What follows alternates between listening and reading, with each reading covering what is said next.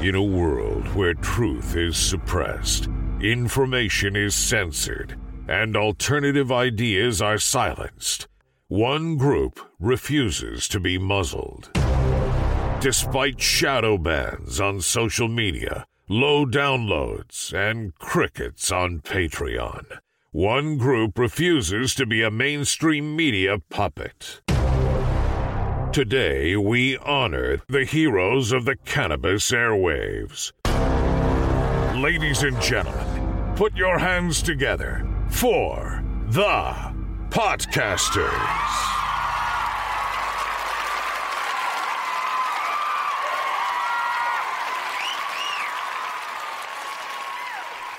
All right, everyone, thanks for joining us, and welcome back. We have another great show in store for you today. Montel Williams is here to talk about his show, Let's Be Blunt with Montel. Montel, welcome to the show. Thanks so much for having me, sir.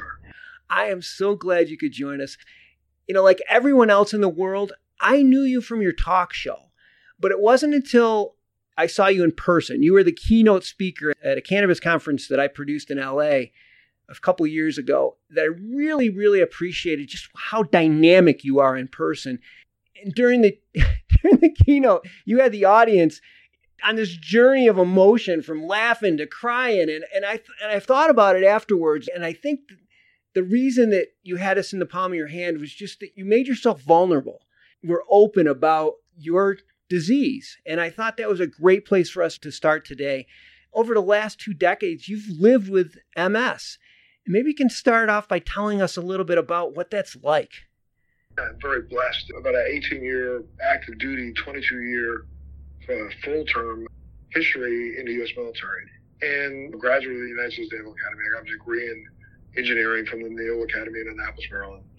And I'm a person who doesn't accept just someone telling me things. I like to find answers for myself as much as I can. And so I should have been diagnosed with MS back in 1980 before I graduated from the academy, but the doctor misdiagnosed me for about 20 years, to the point that I finally got diagnosed. I live by this kind of moniker in my own brain that no human being walking on this planet is God. So if doctors were God, none of us would be sick. So that means that they don't know everything. And the reason why they are doctors and they get to put those little letters behind their name is because they went to school and they studied. I can go to school and study myself. Not that I think that my own course of study is any greater than what theirs is, but at least it gives me an understanding of what their baseline is when they're talking to me. And so, when I was first diagnosed with the disease, I had doctors tell me I would be in a wheelchair in 5 years. Well, that was 15 years ago and I'm still not in the wheelchair. So clearly their crystal ball isn't as clear as they think it is. And why? Because I set about trying to understand what this was I was afflicted with. I needed to dig in as deep as I possibly could to find out all the information I could possibly find out about MS, and then try to figure out, is there any little jewels or tidbits of information that will tell me how to cope with this and deal with this better? Everybody's disease who has MS is different. Mine was such that my disease was affected considerably by my lifestyle. The way I eat, the way I exercise, the fact that I needed to take medication. I believe in Western medication, but I don't think that's the end to all. And so I recognized very quickly on that just Western medication regimen was not going to be enough for me. And I started digging in deeper and deeper and deeper and started finding out some things about cannabis. One of my biggest symptoms from my disease is neuropathic pain. Well, in the toolkit that doctors have in this country, a toolkit was and still does only include opioids.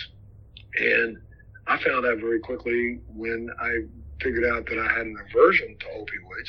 Aversion meaning that they didn't work as well for me as they work for other people. And I was taking 5, 6, 7, 8, 9, 10, 11 pills. I was one of those before we started screaming about the opioid pandemic and the opioid addiction crisis in America. I almost addicted myself to opioids. I had a doctor friend who was a good one who was writing some of my prescriptions, told me, I'm done with you. I'm not writing anymore because I know what you're doing. I know you're out doctor shopping and I know you're out hunting for pills. And so I've reached out to about 4 or 5 of the other doctors that I know that you're getting pills from, and they're not going to write you any more scripts anymore. This was back in 2000.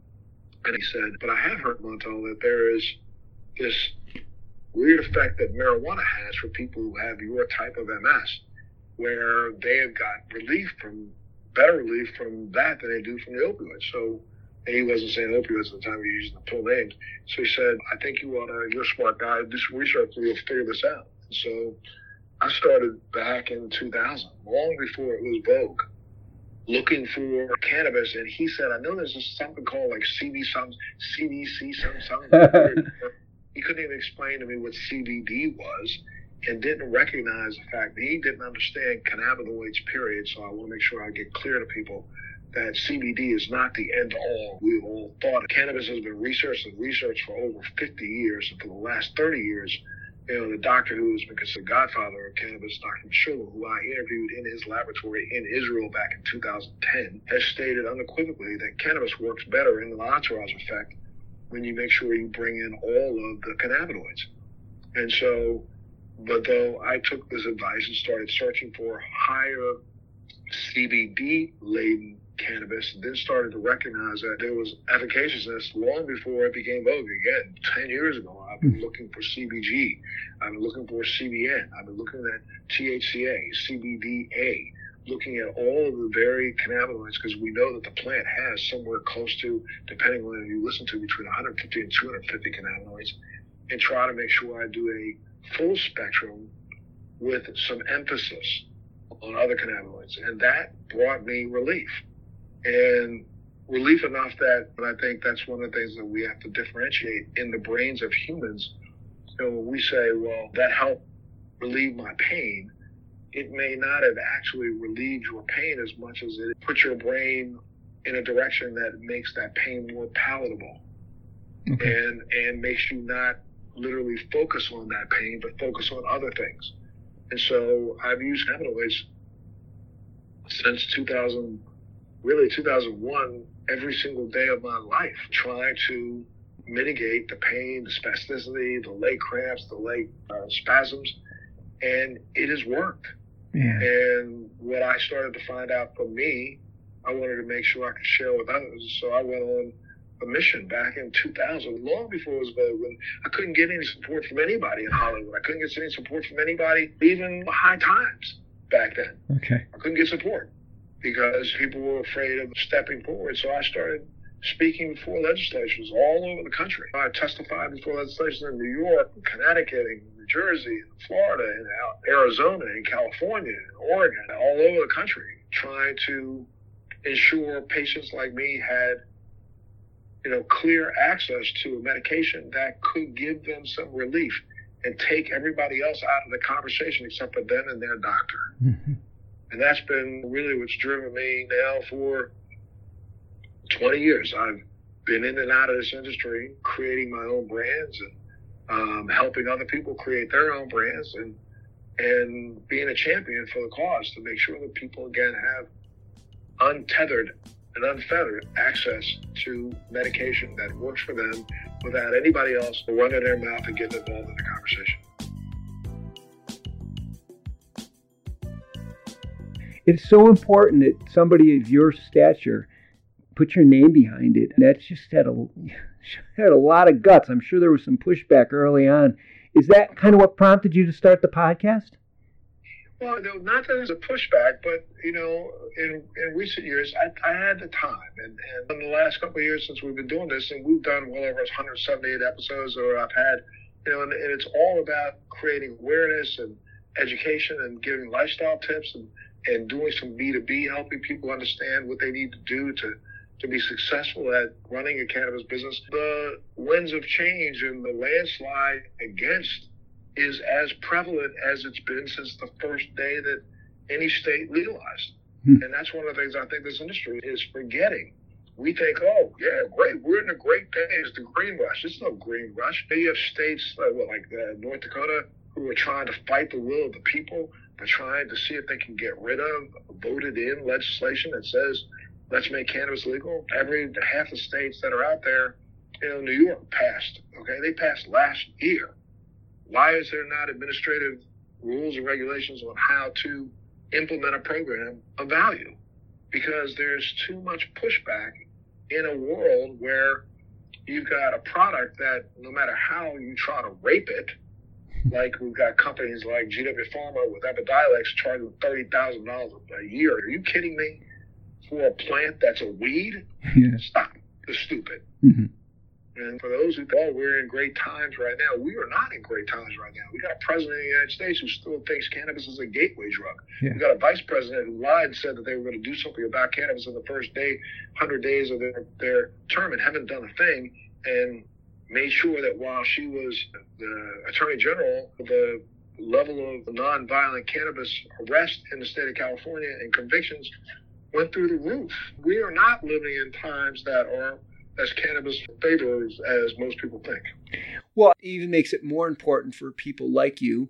And I think with your podcast, you have access to a lot of other big name stars, and they feel comfortable on your show enough to talk about their love for the plant. I think that is helping to drive this in the right direction, hopefully. I have a great clip from an interview you did with your friend, the legendary rapper and actor Redman. Let me just play this right now. I hope that by being by yourself and being kind of not stubbly, but at least being by yourself, it doesn't put it back into a closet. I don't think it does. Like, I was just in a room with not that many people. We were masked up, but we was all smoking in the same room. We looking at it as like, hey, the smoke is just going to block any COVID that's floating around. We're going to smoke this area out so bad that COVID not even going to survive. Any COVID that's coming my way is going to fall right to the ground from this cannabis that I'm blowing out. That's just great. He's not telling that story to Jimmy Fallon. He's telling it to you because he feels comfortable with you. That was just classic. Yeah, I think one of the things that Redman, who is Reggie Noble, for all those who don't know, but Reggie, he calls me Unc, literally just did something that I think is going to be one of the most important things that has been done for the cannabis movement in the last 30 years. And that is he and his team filed for federal authority to put together the National Cannabis Party. So now, like the Democratic Party and the Republican Party, there is a party that's called the National Cannabis Party that has a right to put candidates up in states all over America for varied legislative positions. And I think once people recognize how powerful this could be, we may really have now finally a solid federal voice that no one can tamper with. Yeah, I saw you just did an interview with him about that recently. Yes, that's one of our episodes that just aired recently. But I've had Jim Belushi on, Tommy Chung on, Cooper Andrews on from The Walking Dead, the celebrities, and then I've had some of the top doctors in the world, from Dr. Jordan Tischer, from Harvard Medical School professor. I've had Eben Britton on, who's a former NFL player. I've had people on from working with an organization of cannabis from around the world. There's an African cannabis company that's called Afro Helio, now getting ready to jump into the marketplace. I'm also working with a cannabis company out of Colombia. I'm really working with and trying to get the word out to make people, number one. I think the biggest problem with cannabis in America is education. Unfortunately, we've done, I think, a fairly decent job in this country and a fairly decent job in doing B2B education, business to business education, but we've done a really shitty job when it comes to B2C, educating the consumer and letting the consumer know that there's a viable option. The fact that there are some people who still believe that cannabis is a gateway drug, that means the cannabis industry has done a bad job. The fact that there are still people out there who think that cannabis is highly addictive, that means the cannabis industry has done a bad job. So we need to get out and start educating. I had a doctor on the day from George Washington University, Dr. Mikhail Kogan, who just wrote a book about the medical marijuana, his take on medical marijuana. And he's literally getting the likes of George Washington University to step up to the table and understand that this should be included in integrative medicine, because we recognize that the medical community has done such a poor job in educating themselves on options that are available to them right now. Yeah. I know you're running late on time, but before I let you go, you're one of my generation's best interviewers.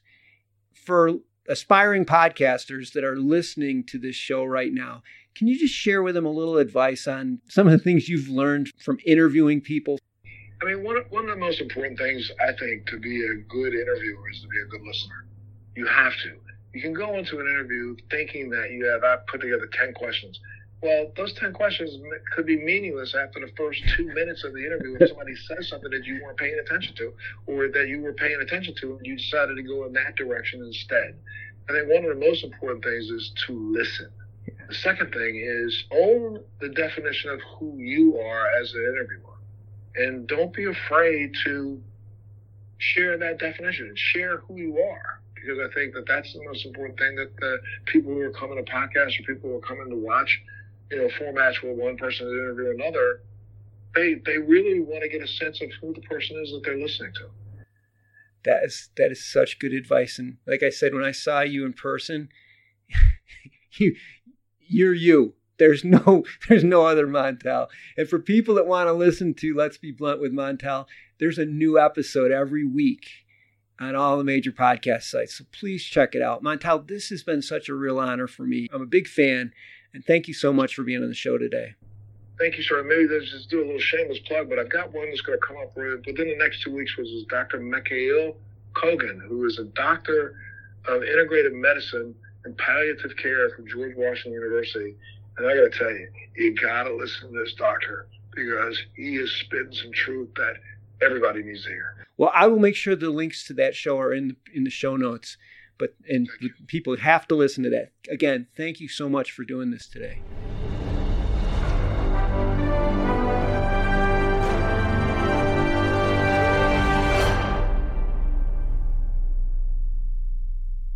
Thanks for listening to today's show. To check out more great cannabis podcasts, go to podconnects.com. Here's a preview of one of our other shows. Tune into a Major Journey podcast today, where guests take listeners on journeys and immerse themselves in the roller coaster ride both in and out of the cannabis space that brought them to where they are today. Throughout our conversations, guests share valuable lessons that they've learned along the way that listeners can use to empower growth both in their personal and professional lives. Check out A Major Journey today on all major podcast platforms.